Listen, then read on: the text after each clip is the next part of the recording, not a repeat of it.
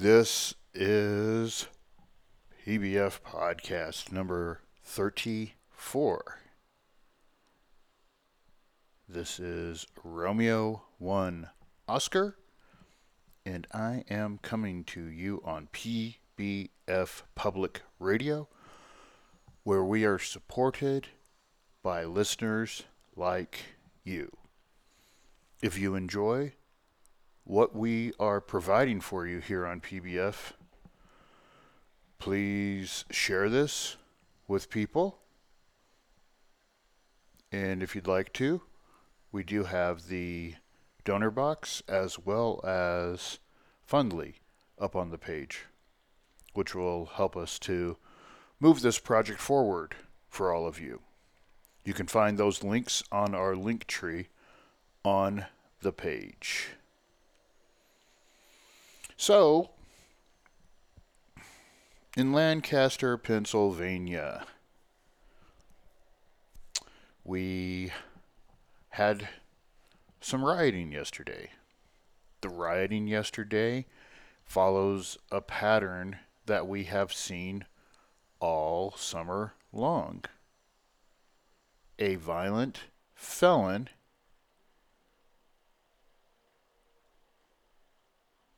has been lionized.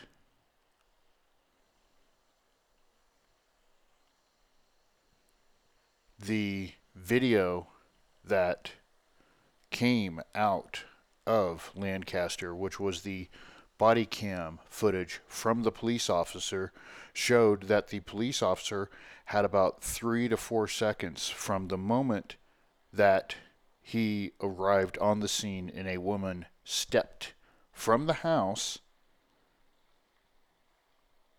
As she stepped from the house, a man came running out of the house with a knife. The cop made space. He actually pulled his weapon from its holster, and he hit the target while retreating. After this, Black Lives Matter across the city demanded justice for the man who they claimed was murdered by a trigger-happy police officer. Let's go to Ian Miles Chong, reporting in the Post-Millennial. The police were called to the area for a report of an in-progress domestic disturbance when 27-year-old Ricardo Munoz lunged at the responding officer while brandishing a knife over his head. Body cam footage shows Munoz charged out the door of a home, knife in hand, in pursuit of a police officer who was forced to draw his firearm and fire at the suspect. We do have the isolated body cam footage up on our Telegram. We also have the full release with the Lancaster, Pennsylvania narrative from the police department. Police initially stated that Munoz was armed with a knife at the time of the shooting and promised to release body cam footage, what they did at 11 p.m. Eastern. But it was not enough to quell Black Lives Matter protest organizers who claimed that Munoz was a victim of police brutality. Guy runs out the door, knife over his head, lunging towards the police officer.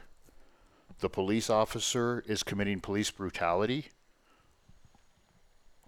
And listen to this guy. Munoz has an extensive history of violence. In 2019, Lancaster police arrested Munoz after responding to reports of a fight and learned that the suspect stabbed 4 people. At the time, officers found Munoz holding a knife to his own throat and instructed him to drop the knife, but he refused and attempted to escape. Eventually, police managed to take him down with a taser. Among Munoz's 4 stabbing victims was a 16-year-old who suffered multiple stab wounds to his face, thigh, ankle, and torso. His other victims included a 22-year-old female and 2 other male victims, both 26, all of whom suffered multiple injuries. There was no known relationship to Munoz and his victims, whom he appeared to select at random.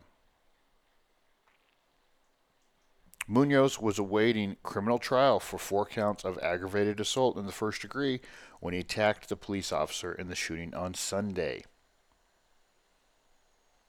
Munoz's history of criminality includes stalking, repeatedly commit acts to cause fear, harassment, and criminal trespass. Despite Munoz's extensive criminal history, BLM protesters took to the streets of Lancaster on Sunday night to protest the shooting. A number of rioters damaged police vehicles. Over the course of the night, protesters agitated in the street and demanded that live streamers and journalists stop documenting their activity. So, they are going to riot over a felon who's holding a knife, and this one in a very... he is coming at the police officer with his knife over the head. And this is somebody that we should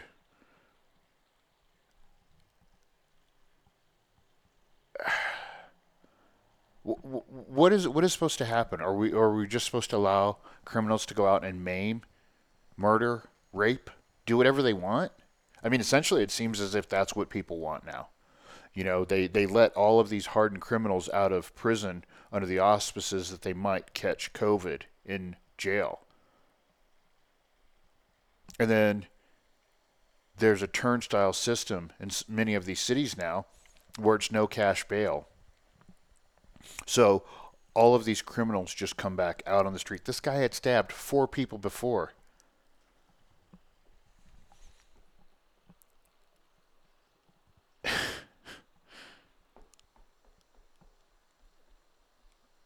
It's insanity. It's insanity, and it's anarchy, and it's trying to create a society where everybody must live in fear of criminals.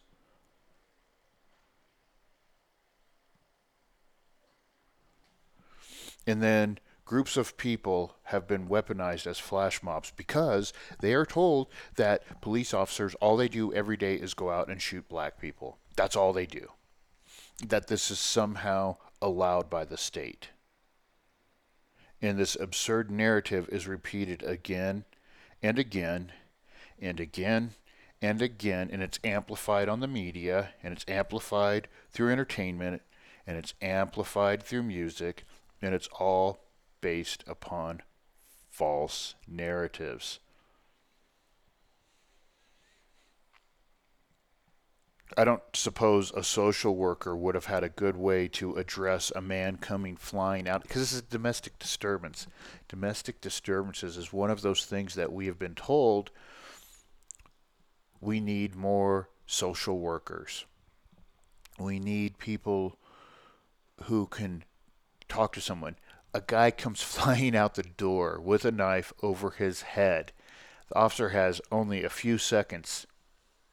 He retreats. While retreating, he turns. The man is flying through the air at him to stab him. And he shoots him. And this is something that people in Lancaster are going to go out and try to destroy police vehicles. And then if it's documented what they're doing, they're going to attack the live streamers now. Why? Because they don't want accountability for their actions. They want to criminally be able to go out and damage buildings all over the place, all over the country. According to the article, some protesters were wearing body armor and stated there would be no peace and that they would get results one way or another. Other protesters stated that there would be some form of retribution to the police and that it was time to strap up, which, it means arming themselves. Throughout the night, protest organizers instructed white allies to form the front line against police, and in one instance instructed white people to get on their knees.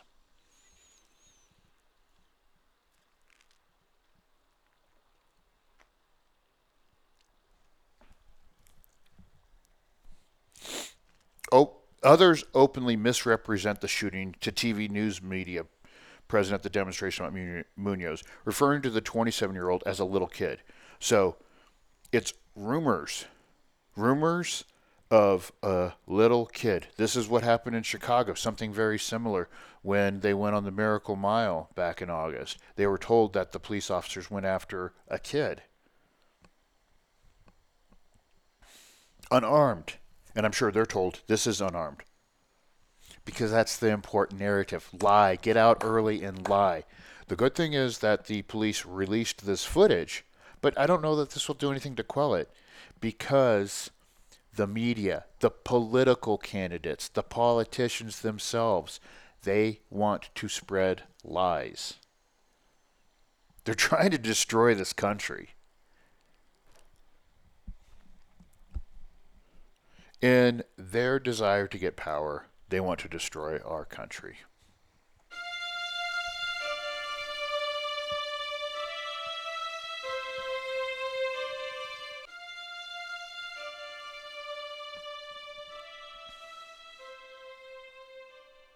All right, shifting gears here a little bit.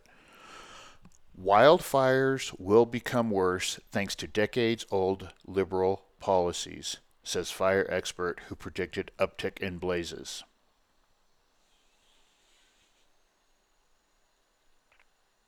This is specifically to address what we're seeing across the West, where we have numerous arsons as well as what are just wildfires themselves. But there's an underlying issue here. And in this article, pinpoints about 20 to 30 years ago of what we see what has helped to lead to this. Former President Bill Clinton made a significant change to federal land management nearly 30 years ago that created the conditions necessary for massive wildfires to consume portions of the West Coast, according to one fire expert who predicted the problem years ago. Shortly before leaving office in 2001, Clinton limited the ability of the United States Forest Service to thin out a dense thicket of foliage and down trees on federal land to bring the West into a pristine state. Bob Zyback, an experienced forester with a PhD in environmental science, said. The former president's decision created a ticking time bomb, Zyback argues. If you don't start managing these forests, then they are going to start burning up. 30 years later, they're still ignoring it, said Zyback, who spent more than 20 years as a reforestation contractor. He was referring to warnings he made years ago telling the officials that warding off prescribed burns in Oregon and California creates kindling fuel fires. And then in many of these places too, like California, they haven't upgraded their electric system. And sometimes even the electric system itself is a culprit in creating these fires. And they're trying to blame climate change. They're saying that this is all a result of climate change. Such rules make it difficult to deploy prescribed burns, which are controlled burns designed to cull all of the underbrush and forest to lessen the chance of massive fires, Zyback noted. Years of keeping these areas in their natural state result in dead trees and dried organic material settling on the forest floor, which become like matchsticks soaked in jet fuel during the dry season, he said. Zyback's comments come as wildfires continue churning through parts of California, Oregon, and Washington, media reports show. Fires have killed 26 people in the West Coast states since August, including 19 people in California. and have culminated in more than 500,000 people evacuating Oregon, a number representing roughly 10% of the state's population. Roughly 100 massive fires are blazing Saturday in the West, including 12 in Idaho, 9 in Montana. All told, the wildfires have churned through more than 4.5 million acres in 12 states. So let's go back to what was it exactly? Shortly before leaving office, Clinton introduced the roadless rule that restricted the use of existing roads and construction of new roads on 49 million acres of national forest, making it difficult for officials to scan the land for the kind of kindling that fuels massive conflagrations. The move was part of the Northwest Fire Plan, a resolution adopted by Clinton in 1994 to protect forests from being overlogged. 10 years before Clinton's rule, the Fish and Wildlife Service placed the northern spotted owl on the Endangered Species Act, forcing the Forest Service to adopt a new policy that resulted in greater reduction in timber forest. The amount of timber removed from federal lands plummeted, according to data accumulated in 2015 by the Reason Foundation.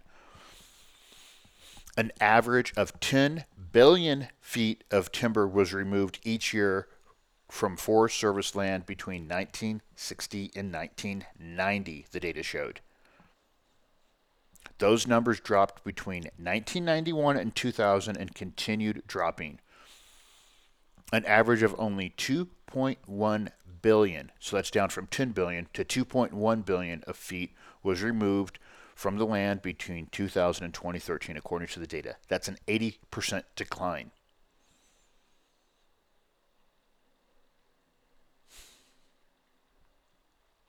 So you had Clinton before leaving office with the roadless rule, so people could no longer scan the land that was necessary to find what was the kindling for much of this fire. Prior to that, in 94, Clinton adopted the Protect Forest from being overlogged. 10 years before that was the spotted owl. So you've just got more and more trees building up out there, dead trees. You remove the ability to log these areas, all under the auspices that it's creating a more natural habitat. Something that, potentially would be just the dream of many of these environmental groups. But now it's coming back to roost because these areas have not been cleared off.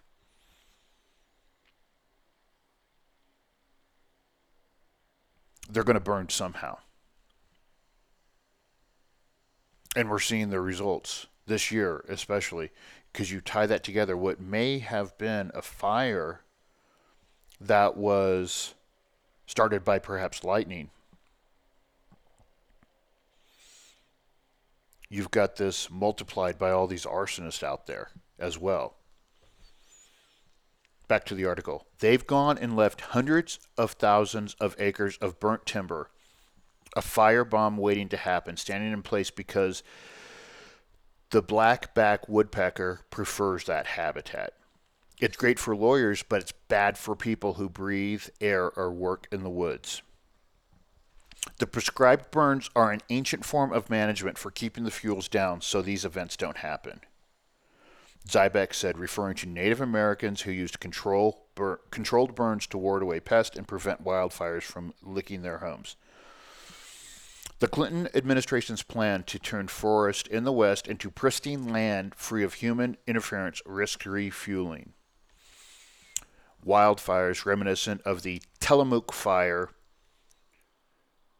from 1910 and the Yellowstone Fire, Zybeck, who was based in Oregon, told Evergreen Magazine in 94 when the NWFP came into effect. Western Oregon had one major fire above 10,000 acres between 1952 and 1987, the report shows. The Silver Complex Fire of 1987 snapped that streak after torching more than 100,000 acres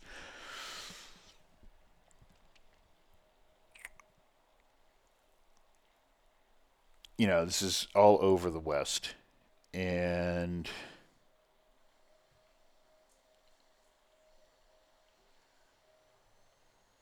or overgrown grasslands, fires, and woodlands contributed to California wildfires in 2017.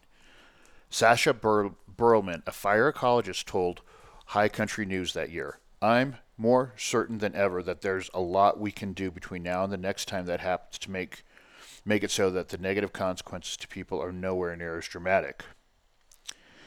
The devastating fires that ran through California's wine country in October of 2017 killed 42 people and destroyed 7,000 buildings. The solution might be easier said than done. Nearly 20 million acres in California, an area about the size of Maine, will need to experience controlled burns to limit catastrophic wildfires. Fire experts agree prescribed burns are critical. Overzealous fire suppression across California are helping to build up wildland fuels, which contributes to wildfires, according to Tim Inglesby, a fire ecologist who began a career in the 80s as a wildland firefighter. The solution is to get good fire on the ground and whittle down some of that fuel load. It's just, it's horrible. Horrible to see this happening when the science is clear, and has been for years. Every year I warn people disaster's coming. We got to change, and no one listens, and then it happens. And of course, they're blaming climate change. Why? Why do they blame climate change? Because then they can demand more control over these areas. Former President Barack Obama suggested in a tweet Thursday that California's wildfires are a result of climate change. The fires across the West Coast are just the latest examples of the very real ways our changing climate is changing our communities. And Obama isn't the only one. Chuck Schumer. The proof of the urgency of the climate crisis is literally in the air around us, Schumer said in a September 10th article. And Zybeck's not convinced.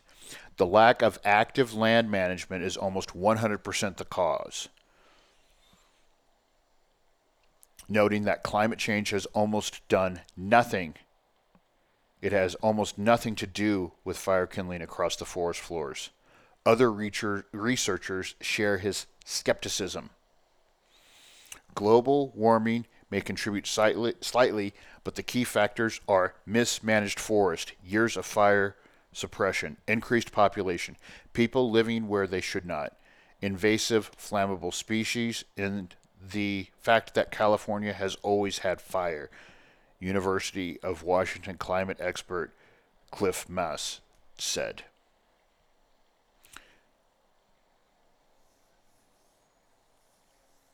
So, an unwillingness to properly manage what is out there, an 80% reduction over an extended period of time, so all of that kindling builds up on the floors. But people like Gavin Newsom are going to come out there and tell you that it has to do with climate change. Because when they tell you it has to do with climate change, it means it needs government interdiction in order to address this. And that government interdiction means less freedom for you. Less freedom for you, much like we've seen under COVID.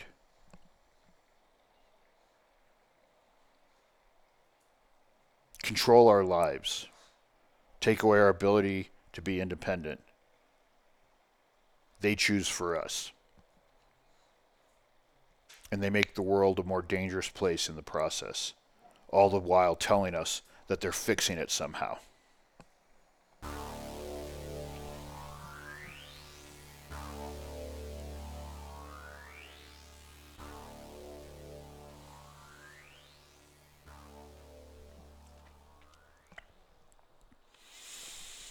Exclusive data shows that half of 2019 donations to ActBlue came from untraceable, unemployed donors.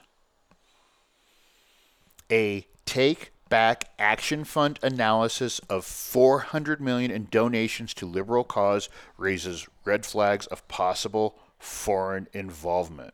Now, how does this all work? Anonymous donations are made through these organizations. Anonymous donations are untraceable. They're just requiring that people put their employers in there. But if they don't have a job, how does that all work out? And I think in yesterday's podcast, Lucky and I talked about this. It's money laundering. And it appears now the way they've set this up, it was a criticism, too, of Obama back in 2008 because of prepaid credit cards they couldn't trace. Money gets shoved in. These are criminal enterprises. These are criminal enterprises which are funding these campaigns. I mean, criminal enterprises always have in one way or another. It in no way justifies this, and it should be stopped. It's nothing new. They're always finding new ways to do what they're doing. Less than 2 months ahead of the presidential election, with concerns of foreign interference again at the forefront, and again, they shift the focus. I've said this before and I'm going to repeat it. If the Democrats are accusing you of doing something, 9 times out of 10, they're doing it. The Russian boogeyman.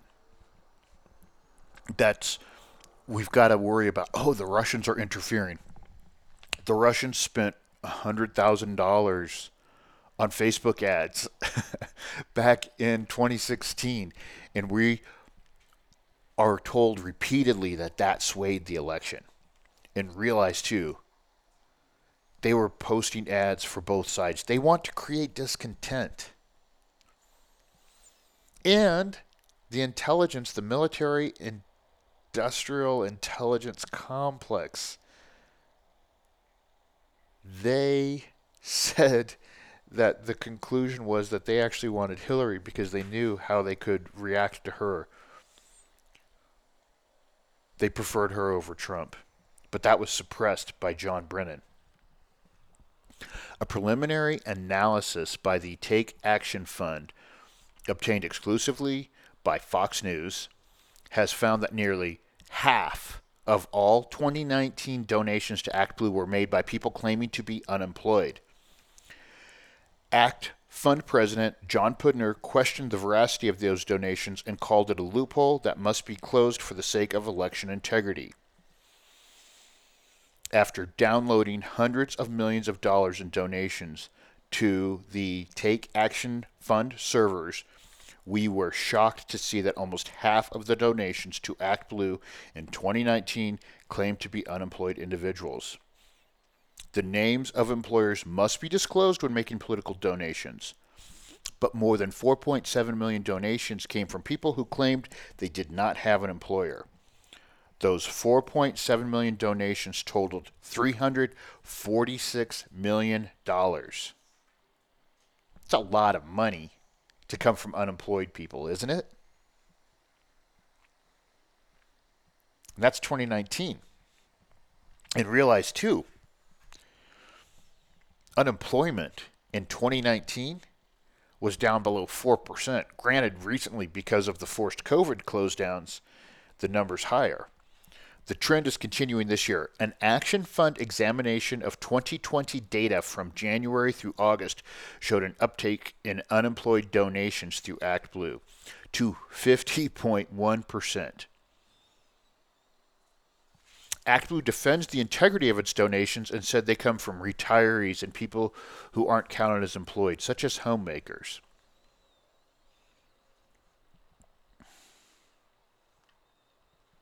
According to the findings of the fund, a nonprofit that aims to educate the public to conservative solutions for political reform, 48.4% of ActBlue donations last year prior to the massive job loss came with the onslaught. 48.4% last year came from those who did not list an employer or who claimed to be unemployed. Putner said the large number is a red flag that some donations may be illicit contributions from foreign interests attempting to impact U.S. elections. Like, I don't know, the Chinese government that donated $1.5 billion to Joe Biden's son's company, Rosemont Capital, as Joe Biden's son flew to China on Air Force Two in order to obtain that money. ActBlue, created in 2004, bills itself as a powerful online fundraising platform available to Democratic candidates and committees, progressive organizations, and nonprofits that share our values for no cost besides a 3.95% processing fee. So let's compare this. So the Republican Party has WinRed. According to the Action Fund's analysis of WinRed's 4.9 million donations totaling $302 million, 4% of that came from those who did not list an employer or were unemployed.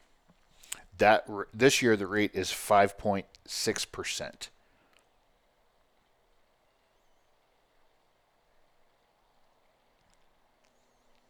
Does that make sense to be that different?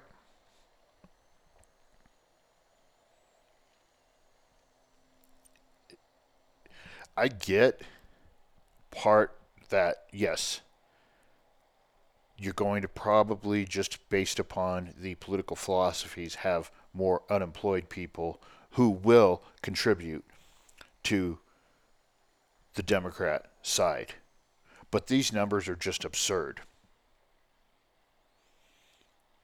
It doesn't make any sense at all to have that much. And it's largely untraceable.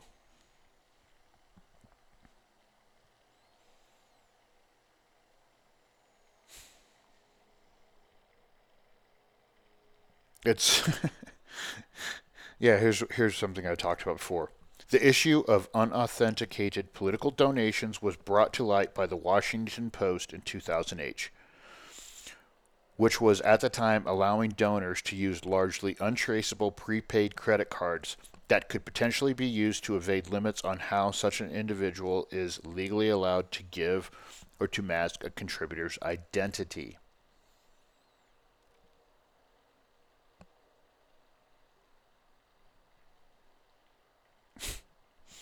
The people who want to bring us mail voting of people we can't figure out who's actually doing the voting also want us to just accept donations from who knows where.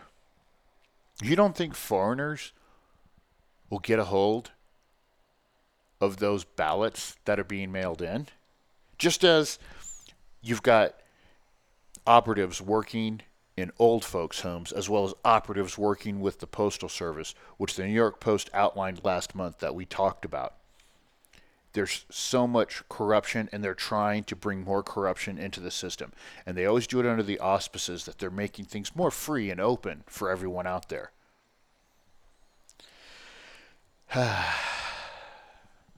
Crazy world, as I say so often. This is Romeo 1 Oscar, and I am out.